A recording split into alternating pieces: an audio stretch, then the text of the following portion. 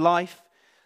Although we may believe totally false things about you this morning, Lord Jesus, your word can come as a double-edged sword and be powerful and change our hearts, change our minds. I pray that we will fix our eyes on Jesus and you will give us help this morning in all of our needs. In Jesus' name, amen. Okay, has anyone ever heard of this guy called Roger Bannister? Have you? Right. Now, he isn't known for creating the bit of wood that goes down beside the staircase. But he is known, Roger Bannister, for breaking the 4-minute mile record. So no one had ever run a mile in less than 4 minutes. Roger Bannister comes along, and he does it in 1954. What a legend. He's going to be a bit of a man that we come back to quite a lot in this sermon, Roger Bannister. So I've seen it this week. I didn't know about him until this week because I follow BBC Archive on Facebook, and every day they post like videos from that archive. So this is from 1954, of the day that he did it. And it's a whole clip of him running his under 4-minute mile. He did it in 3 minutes 59.4 seconds.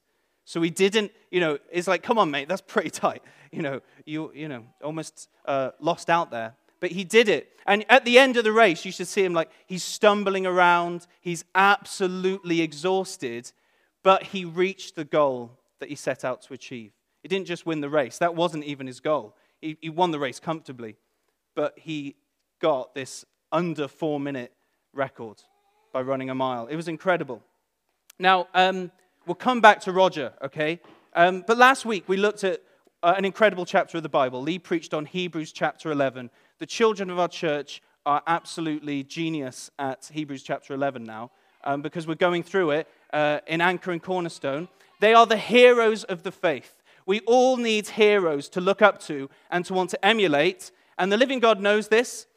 And he has given us heroes in the Old Testament, men and women that we are meant to look up to and be like, wow, how did they live like that? And the answer is they lived by faith in the Son of God, who loved them and who died for them. That is how they did it, by faith. Incredible. And I guess because this passage starts with the word therefore, a classic move in Hebrews, it starts with therefore. This is the thing. What are you meant to take from looking at these incredible men and women from the Old Testament? Now, they are incredible, but they're also completely ordinary and sinful. But what are you meant to take from looking at them? And it's really two things. The first two verses of Hebrews chapter 12. Therefore, here we go. Since we're surrounded by these incredible witnesses who witness to Jesus, who witness that it is worth persevering and looking to him, what is the lesson we're meant to learn? The first thing is, let's throw off everything that hinders and the sin that so easily entangles and persevere in this race that's marked out for us. And then the second thing is fixing our eyes on Jesus, the author and the perfecter of our faith. Now, I don't know if you know this, brothers and sisters in Gabalva, but all of us are runners. I know looking at you, you wouldn't think it. But the Bible tells us we are all runners in a race. You might not have known this, but when you joined with Jesus, when you were baptized and you said, I am following Jesus, no turning back, you began a race. You're running in a race. Your life as a Christian is a race that is marked out for you. Many have gone before us, have run the race that was marked out for them, and they've finished it. And we, though, are still in the running of this race. And running, if you've ever done it, I'll tell you something, it is painful. Running a race is painful. It is hard. It isn't a walk in the park. It is a run in a race. And it is tough. And it induces sweat. And it is hard going.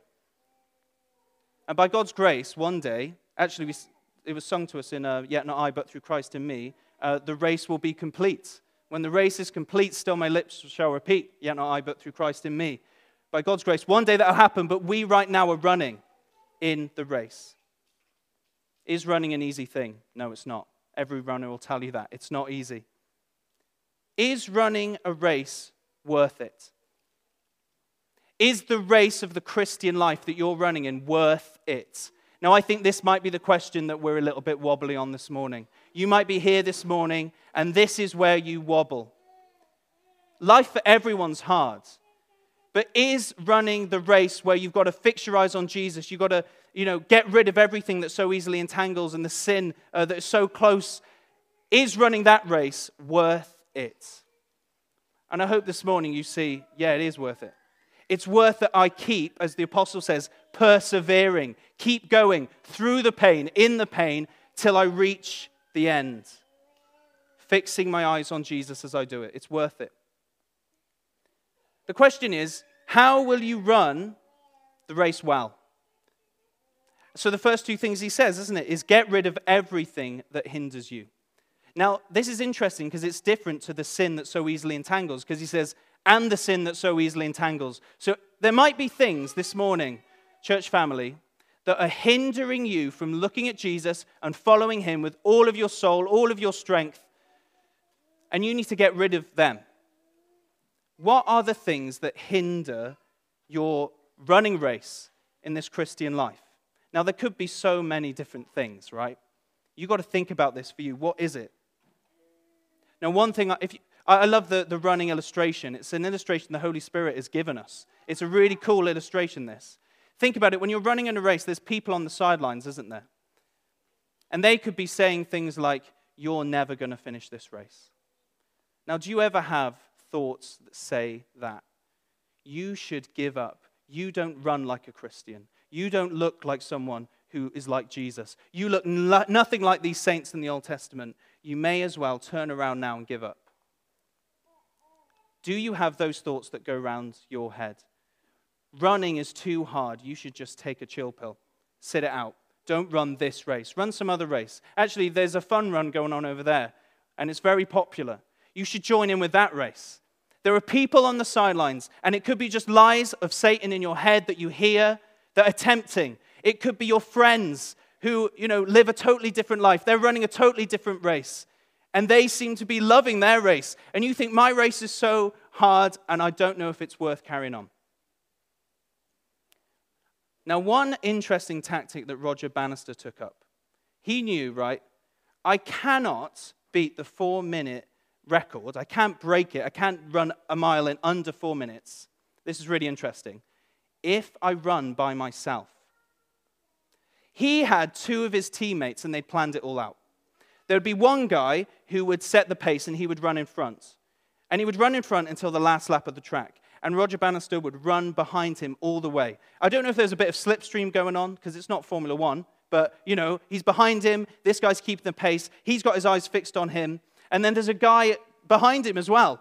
So he is surrounded. He has his bros with him. And then at the end, in the interview, when he breaks the record, he says, I owe this victory to those 2 guys. I'll tell you something that's going to hinder you, church family. Individualism. If you want to run this Christian life and you think it's one of those races where you're in an individual lane, you're completely mistaken. This is more like that marathon run where they might start in an individual lane. You come in by yourself, but then you're straight away with a bunch of people. That is the Christian life. We are here for each other. The song that we sing, we are pilgrims on a journey and companions on the road. We're here to help each other walk the mile and bear the load. That is what church is about. Individualism will hinder you. The scriptures say that God puts the lonely in families. Local churches all over the world. The living God is us here at Gabalva. We are here for one another in this race. Where I'm feeling weary, you'll help me. When you're feeling weary, we help each other. That's what we're there for. We lean on one another and we together fix our eyes on Jesus. Okay, so the next thing it says about sin that so easily entangles.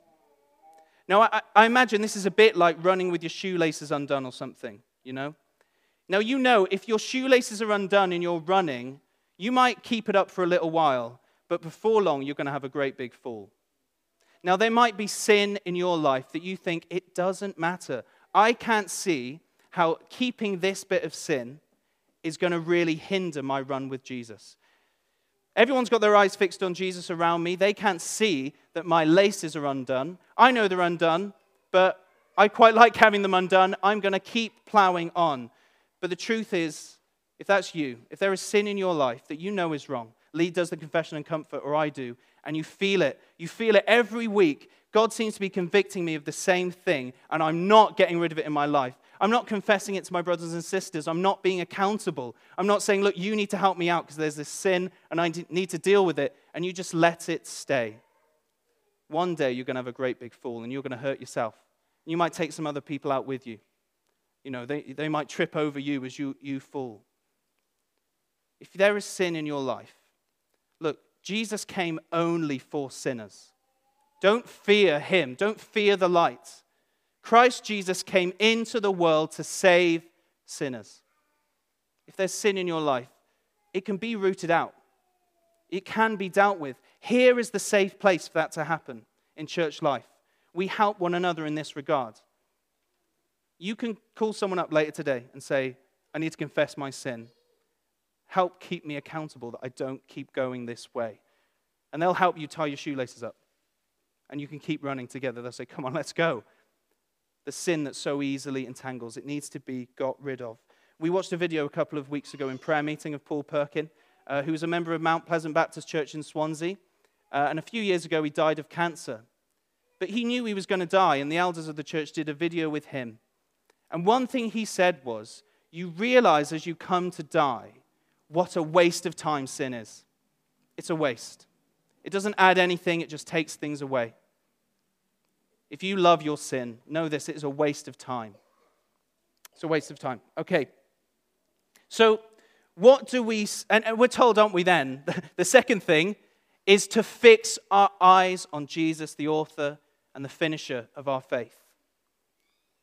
Now, what do we see when we look at Jesus?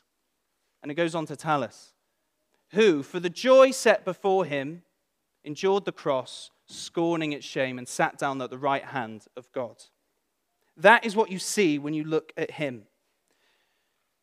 You have to look at Jesus, and what you see is a man who was crucified, who was resurrected and ascended, and he's at the right hand of God. And all things are under his feet. We've seen that already in Hebrews. But you've got to ask, why did he go through with it? Hebrews 2 is about Jesus taking on flesh, coming and doing this. Why did you go through with it, Jesus? Now, looking at Jesus is what's going to help you, it says at the end of verse 3, not grow weary and lose heart. So what is it about this that's going to help you not grow weary in this race and lose heart? What is it about looking at Jesus that's going to make you think it's worth carrying on? And it's got to do with this, the joy that was set before him, that made him endure the cross, endure the flogging of men, endure the such opposition from sinful men that he died, even death on the cross. What was the joy set before Jesus? Well, Hebrews 2 actually tells us, we've actually already covered it. He says this, I think it's in verse 12, that I will sing the praises of you among my brothers in the congregation. It says in Hebrews chapter 2, Jesus said, and then he quotes from Psalm 22. And we know Jesus said this. We know that Psalm 22 was Jesus' song on the cross. He may have only been able to get the first line out, but that's the song he was singing in his heart. My God, why have you forsaken me? But that psalm goes on. It goes on to say that he is not ashamed to call sinners who trust in him brothers. And the thing that excited Jesus, his goal, the thing that drove him to take on flesh, to be tempted in every way, though without sin, to endure such opposition from sinful men, was the thought that he could be with all his family in the new creation. And who's that family? Well, it's his Father in heaven, but then he's got a load of brothers. We, church family, are his brothers. The thing that meant that Jesus went right through with the cross, he set his face like flint. He didn't give up for 1 second. He didn't sin once. In every temptation, he said no. He did it for the joy of having you with him in eternity. He did it for you. He did it for me. He didn't turn back even for a moment. Now you've got to ask, why on earth would that excite him? Me. It's me. He knows how useless I am. He became sin on the cross, so he knows the depths of how rubbish I am more than I do. And yet that is why he's also our bridegroom. Because this is about his passionate, unrelenting love for his bride, the church. It's a love, love like that, it's almost, it doesn't make sense, does it? He has such utter love that in his passionate love, you see his passion on the cross, the passion of our Savior, that he loved us even when we were sinners. That is how much Jesus loves you. And the joy set before him was being with you in eternity, being with me, with his Father. It's the family reunion that he's looking forward to. That's what made Jesus go through with it. That's what made him persevere. Now, one really important thing is this. You need to know this. It was not a joy for Jesus to die on the cross. That wasn't the joy. It was not a joy for him in the Garden of Gethsemane, as Matt mentioned, to sweat drops of blood in anxiety as he looks ahead to what is coming. It wasn't the pain that he wasn't looking forward to. It was the utter separation from his Father in heaven. It was becoming sin. It was enduring the wrath of God on your behalf and on my behalf. It was not a joy for him to do that. But he didn't do it for that. He did it for what was going to come next. He did it for when we're all with him in the new creation. That's what drove him. You see, that should convince you, this one, he stands out from 1,000 other men, as Song of Songs says. There is no one like Jesus who loves me like that. There is no one like Jesus who loves us at Gabalva Baptist Church like that. If you're a non-Christian, there's no one who loves you like Jesus Christ. You're looking for it in a relationship, you're not going to get it. If you get anything decent and good, it is just but a poor reflection of his true, unadulterated, unrelenting love for you. That is the truth. Now, the apostle knows why we want to give up. Sure, it might be partly that we don't understand it's a race. Races are painful.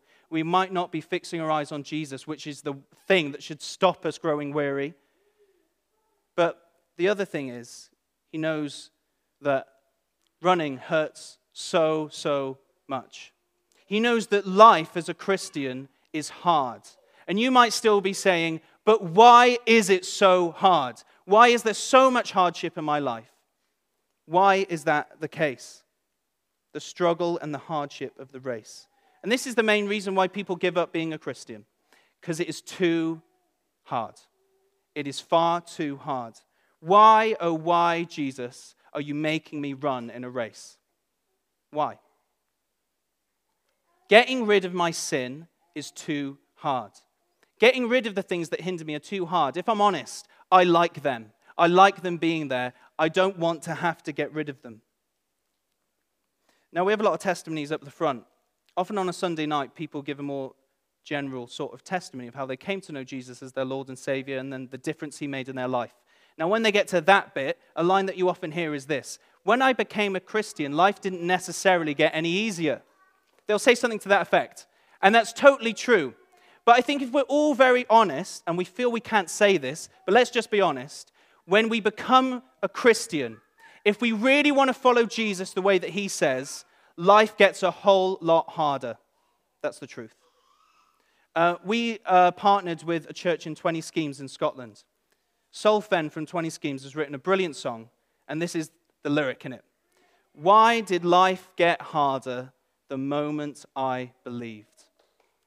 And it's a bit of a mantra for them in 20 Schemes, this, because this is helpful for those addicts, that they know, look, you come and be a Christian and follow Jesus, brilliant. You need to know he's not going to lift you out of your hardship. It is going to be painful, but it is worth it. Life will get harder, but ultimately it is worth doing it. It is ultimately worth it. And it's harder because once upon a time, I was ignorant of my sin. I was ignorant of the living God. I was ignorant of the depth of my sin and darkness. You know what? I could do whatever I thought was best. I could justify my own actions. I could make excuses for everything. But now I'm a Christian and I'm following Jesus. He's showing me more and more that I'm worse than I ever realized. That my sin offends God more than I ever realized. that living life, fixing my eyes on Jesus, is the most unnatural thing in the world. My whole being is like, don't do it. It's too hard. Life gets harder. I thought it was hard in Egypt. Now I'm in the wilderness. That's what life is like as a Christian. So what is the answer to that question? Why did life get harder the moment that I believed? It's interesting what the apostle does. He says, you have forgotten the encouragement that treats you as sons. He says, you've forgotten about Proverbs chapter 3 and Proverbs chapter 4. Why have you forgotten about them? If you're asking that question, why is life so hard? You look at Proverbs chapter 3 and Proverbs chapter 4 for just one thing. That's one place. Because God uses hardship to treat you as his son. He uses hardship. You are a disciple of Jesus Christ, and that word is very, very, very closely linked to discipline. The Christian life is a discipline, and the Christian life involves being disciplined from our heavenly Father. Now, I was thinking about this, what I would expect God to be like, okay? Now, when I look at Jesus, I see something totally different. But what I'd expect God to be like is he'd say, follow me, and I will pluck you out of all your hardship with immediate effect.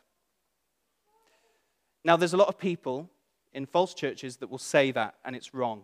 It's totally wrong. This passage is like, you can't get that from this passage. That isn't what the living God says. What is it that Jesus says? He says this, you want to follow me? Deny yourself, pick up your cross, and let's go. Follow me. That is the reality of the Christian life. That is Christian discipleship. It is a discipline, and the discipline is this, deny yourself. There is nothing in you that can do any changing. You can't self-help. That's not a thing. It's only Jesus help now. No self-help. You can't help yourself. You are a sinner, and there's nothing you can do. But everything you need, you receive by grace in Jesus Christ, who loved you, and he gave himself for you. You go to him for everything. And you pick up your cross. That means expect hardship.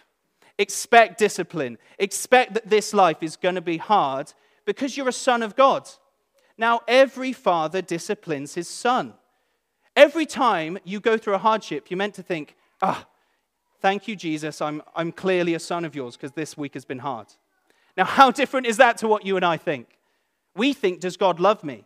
But when you think about it in a father-son or parent-child relationship, it makes sense. Adults, cast your mind back to being children. Children, you know this. When your parents discipline you, however that is, times are changing, it's probably just with words. At the time, are you loving it? No. It is absolutely hard, and you think, Mum and Dad must hate me. But they don't. And they probably well remind you, I'm doing this, I'm telling you this because I love you. And through the tears, you're meant to believe that they are saying the truth. Now, what he says here is great. He says, at the time, it's not pleasant, but later on is when you look back and you say, I thank God for my parents because they told me off when I was being an idiot. I know we've got a testimony of Rodri we had on video doing something like that. His parents made him go to church and he wanted to play rugby. And at the time, he thought, you hate me. But later on, he was able to say, I thank God my mum and dad made me go to church because they loved me. No discipline's pleasant at the time. Now, this is the thing. With the non-Christian life, it's all about being pleasant at the time. But this is the thing. If you're a non-Christian, enjoy your life right now. But later, it produces a fruit of death and destruction and separation from God. The Christian life is right now, it is hard. It is discipline. It is carrying a cross. It is Jesus allowing you to go through suffering and hardship. But later, it produces fruit. What is it? Later on, it produces a harvest. What a great word. There is a reaping day, a harvest of righteousness and peace for those who've been trained by it. A harvest of righteousness and peace. On that day where Jesus returns, and you will be transformed in the twinkling of an eye, it is a harvest of righteousness that's not your own, clothed in his righteousness, and peace that Jesus has won. Peace with God. peace that you will know inside, you'll be 100% convinced of on that day. Jesus just flips it around. He says the whole world lives for pleasure now, but it'll be pain later. Follow me, and we'll flip that. So that forever it'll be everlasting pleasure and peace and righteousness. Now, I've got some incredible quotes from the early church, if I can find them, because they just think so differently to us on this. Basil the Great, who later turned into a puppet fox, said this: "Are you ill? Be of good cheer, because the Lord disciplines those he loves." How mental is that? Like, thank you, Jesus, that I'm feeling rough as heck this morning. I'm clearly your son. That's how you're meant to think. Here's one more from Chrysostom. "Sufferings from which you suppose you've been deserted," the apostle says, "you may in fact be confident that you have not been deserted." You're meant to totally flip your thinking, brother and sister. If you think in your trials that you're going through, in the pain that you're going through, when you think God must hate me, correct your thinking and say, no, he must love me. Now, I know that doesn't come naturally. I know that's against every fiber of our logic and our reasoning. But it's because you're a little child who sometimes has tantrums and you need to be told off. And one way that God uses that is obviously through preaching. He'll rebuke you. But then he'll just use hardness in life, difficult situations, heartache, physical suffering, circumstance trials, unemployment, not knowing where you're going to get your money from next week. He uses those things to treat you as a son or a daughter. Okay. So brothers and sisters, you may well be seriously thinking of giving up and not persevering with Jesus. That really might be where you're at this morning. Children, you might be thinking, this might be for my parents, but I don't know if it's for me. Jesus is worth it. He's worth the pain. He's worth, going through this hardness of life and battling with well, why doesn't he just kill me? Why don't I just go to heaven? It's worth going through that because he's the one who loves you so much more than anything else. Remember that the hardship that you go through and that pain that you feel, it's actually your Father in heaven loving you. That's what it is. Therefore, don't lose heart, as it says in verse 3, but take heart. You're meant to take heart. We have the Spirit among us, it says at the end here, to strengthen our feebleness. Brilliant what Charlotte said, taking encouragement from Lee's video. You come to church feeble and weak. And what he wants to do through everything that happens, the conversations you have, the things at the front, is give you strength. So you can say, yet not I, but through Christ in me. That he gives you grace. He gives you peace. He gives you help in your time of need. We have his church here at Gabelva to help you. And we together are fixing our eyes on Jesus as we run together as pilgrims. And one day the race will be over. And all the pain will be turned into peace and righteousness forever and ever. Shall I pray? Father in heaven, I thank you that Jesus Christ is worthy. He is worthy because he died, and with his blood, he bought sinners for God. Thank you, Lord Jesus, that you're alive and you're sat down at the right hand of God. Thank you that saints before us, martyrs before us have gone and they have run this race and they have won. They have got to the end. Lord Jesus, we know by your grace we will reach the end. Help us in Gabelva. Help us who are weary and losing heart to fix our eyes on Jesus and know help. In Jesus' name. Amen.